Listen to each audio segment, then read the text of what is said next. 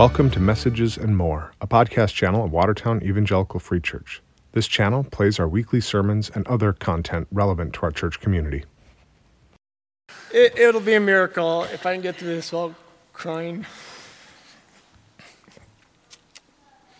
So I'll try. Huh? All right. It's funny because I never cry. Wendy says, "You have no emotion." But I get up here and I do. Anyways, so I'm thankful for being here. And so the first part of a testimony is supposed to be what your life was before Christ. Problem is, I really don't have a life before Christ. I grew up in this church. I've known God my whole life. And so I don't have that. I kind of wish I did. But yeah, I've been part of this church my whole life. But really, it was at age 13 when I went to Bible camp. I went to Inspiration Point Bible Camp, a church Bible camp that my mom sent me to. And it was at 13, I remember, in a dorm room with an RA or whatever they were called, a counselor, and I gave my life to Christ. I remember that being the first time of feeling that emotion. Jesus is in my heart. And then throughout my teen years, I attended church here, went to youth group, boys brigade. You know, I did all that, and that was great. And each year, I would go back to summer camp, and I would recommit my life to God. But then I'd come home, and it really wasn't reflective in my life. I did all the things that teenagers did. A lot of them weren't good. But every summer, back to Bible camp, recommit my life to Christ. And then it was at camp that I met my first wife, Christina. Wendy gave me the okay to talk about this part of my life.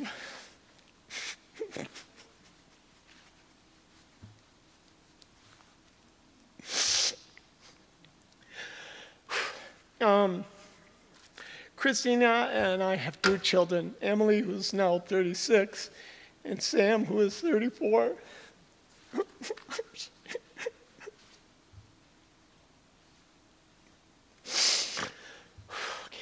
When the kids were little, Christina and I took them to church while I was in college, and after I graduated, we ended up at Chaska Evangelical Free Church. We did everything. We were Wednesday nights. But we didn't. God wasn't in our lives at home, and anyways, I was still just going through the motions of life of being a Christian. You know, it was really on just Sunday mornings and on Wednesdays. And so, of course, when the kids were 8, Emily was 8 and Sam was 6, Christina and I divorced. Going through the divorce was the most difficult time in my life. But God was with me. And so I turned to him. And my sister Sue invited me to go to Church of the Open Door. That was a huge stepping stone because there I joined a support group and really deepened my relationship with the Lord. But to be honest, I was still not putting God first in my life. He still was not the number one priority in my life. And I fought that, and I still have been fighting it for years. Attending Church of the Open Door, I went to a party, and I met my wife, Wendy, who was a member at Wooddale. She sang in the choir, and we started attending there. In 1995, after a very short courtship, don't ask me how short, it's almost embarrassing long how short it was, Wendy and I married, and in 1997, our daughter Corey was born. Wendy and I became members at Wooddale, led a young couples group, and worked with little kids Wednesday nights. I'd like to tell you that that's where my life, my walk with the Lord grew, and I matured significantly. But crazy enough, it really was not. It was still a struggle for me. I traveled a lot for work. Outside of Sunday mornings, I still was just kind of worried about my own life and doing things my way. And then in 2004, we started attending this church, coming back to the church I grew up in. After my brother Chris died and we moved into his house. And the first morning we were here, there was a sign up for small groups. And Wendy went over and signed her name under the Salonics Bible study group, couples group. I was like, whoa, I guess we're coming back here, I guess. That Bible study group with the Andys, and I don't actually remember who else was there. I just remember the Andys so well. that was another huge stepping stone in my life. And it really impacted me because I heard men and women talk personally about their relationship with God in a way I had not heard before. This impacted me greatly.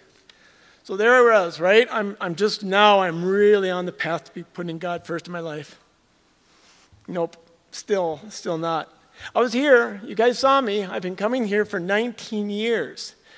And you would think, oh, Peter, obviously, but I really wasn't. I was still struggling outside of these walls. So I'm not going to bore you with the last 18, 19 years. I'm going to jump to June of just last year when Wayne asked me, would I consider applying to become an elder? After reading the qualifications and reading through 1 Timothy 3, I told Wayne I was not ready. I kept that application. I kept it there with my Bible, the partially completed application. Since then, I've been having conversations.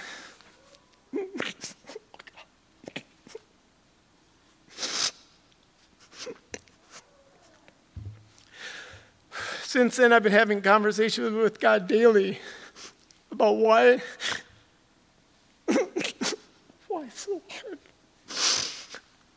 Why I struggle to make him first in my life, in all areas of my life. I'm going to jump right. I remember Ted one time making some joke about Bible on Monday morning and stuff like that, and it stuck with me like, Peter, why is it just Sunday mornings? So I started practicing the things that it tells you should do as an elder. I started having daily quiet time, reading the Bible, reading a devotion, Men Under Construction. If you want it, it's great. I get it mailed to me every morning. I love it. And prayer. So if I were to show you a growth line of my walk with the Lord from age 13 to last June, you would just see these occasional blips and then flat and flip, right? That was me, just flat, lukewarm. But then, like I said, Wayne contacted me. I started really just wanting to live up to what it would take to be an elder. And so I started doing the daily practice. And then in the fall, you would see a huge spike. And each day since then, my relationship with the Lord is trending upward. And I don't ever see it coming back down. In March, I asked Wayne if I could be considered for becoming an elder. Today, I feel confident in telling you God is finally number one in my life.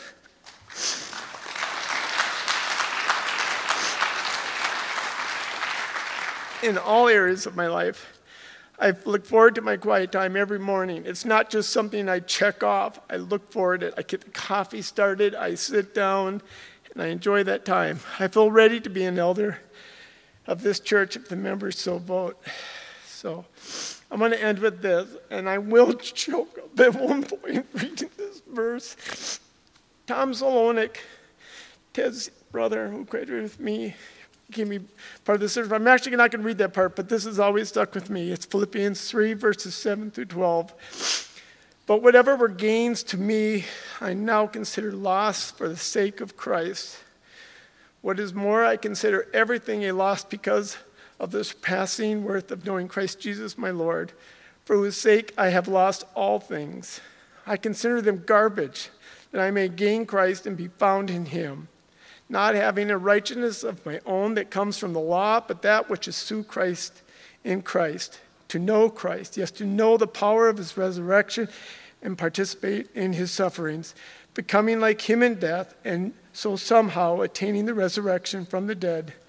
Not that I've already obtained this or have already arrived at my goal, but I press on to take hold of that for which grace Jesus took hold of me. Thank you, God. Hang on, sit up here so I can pray for you.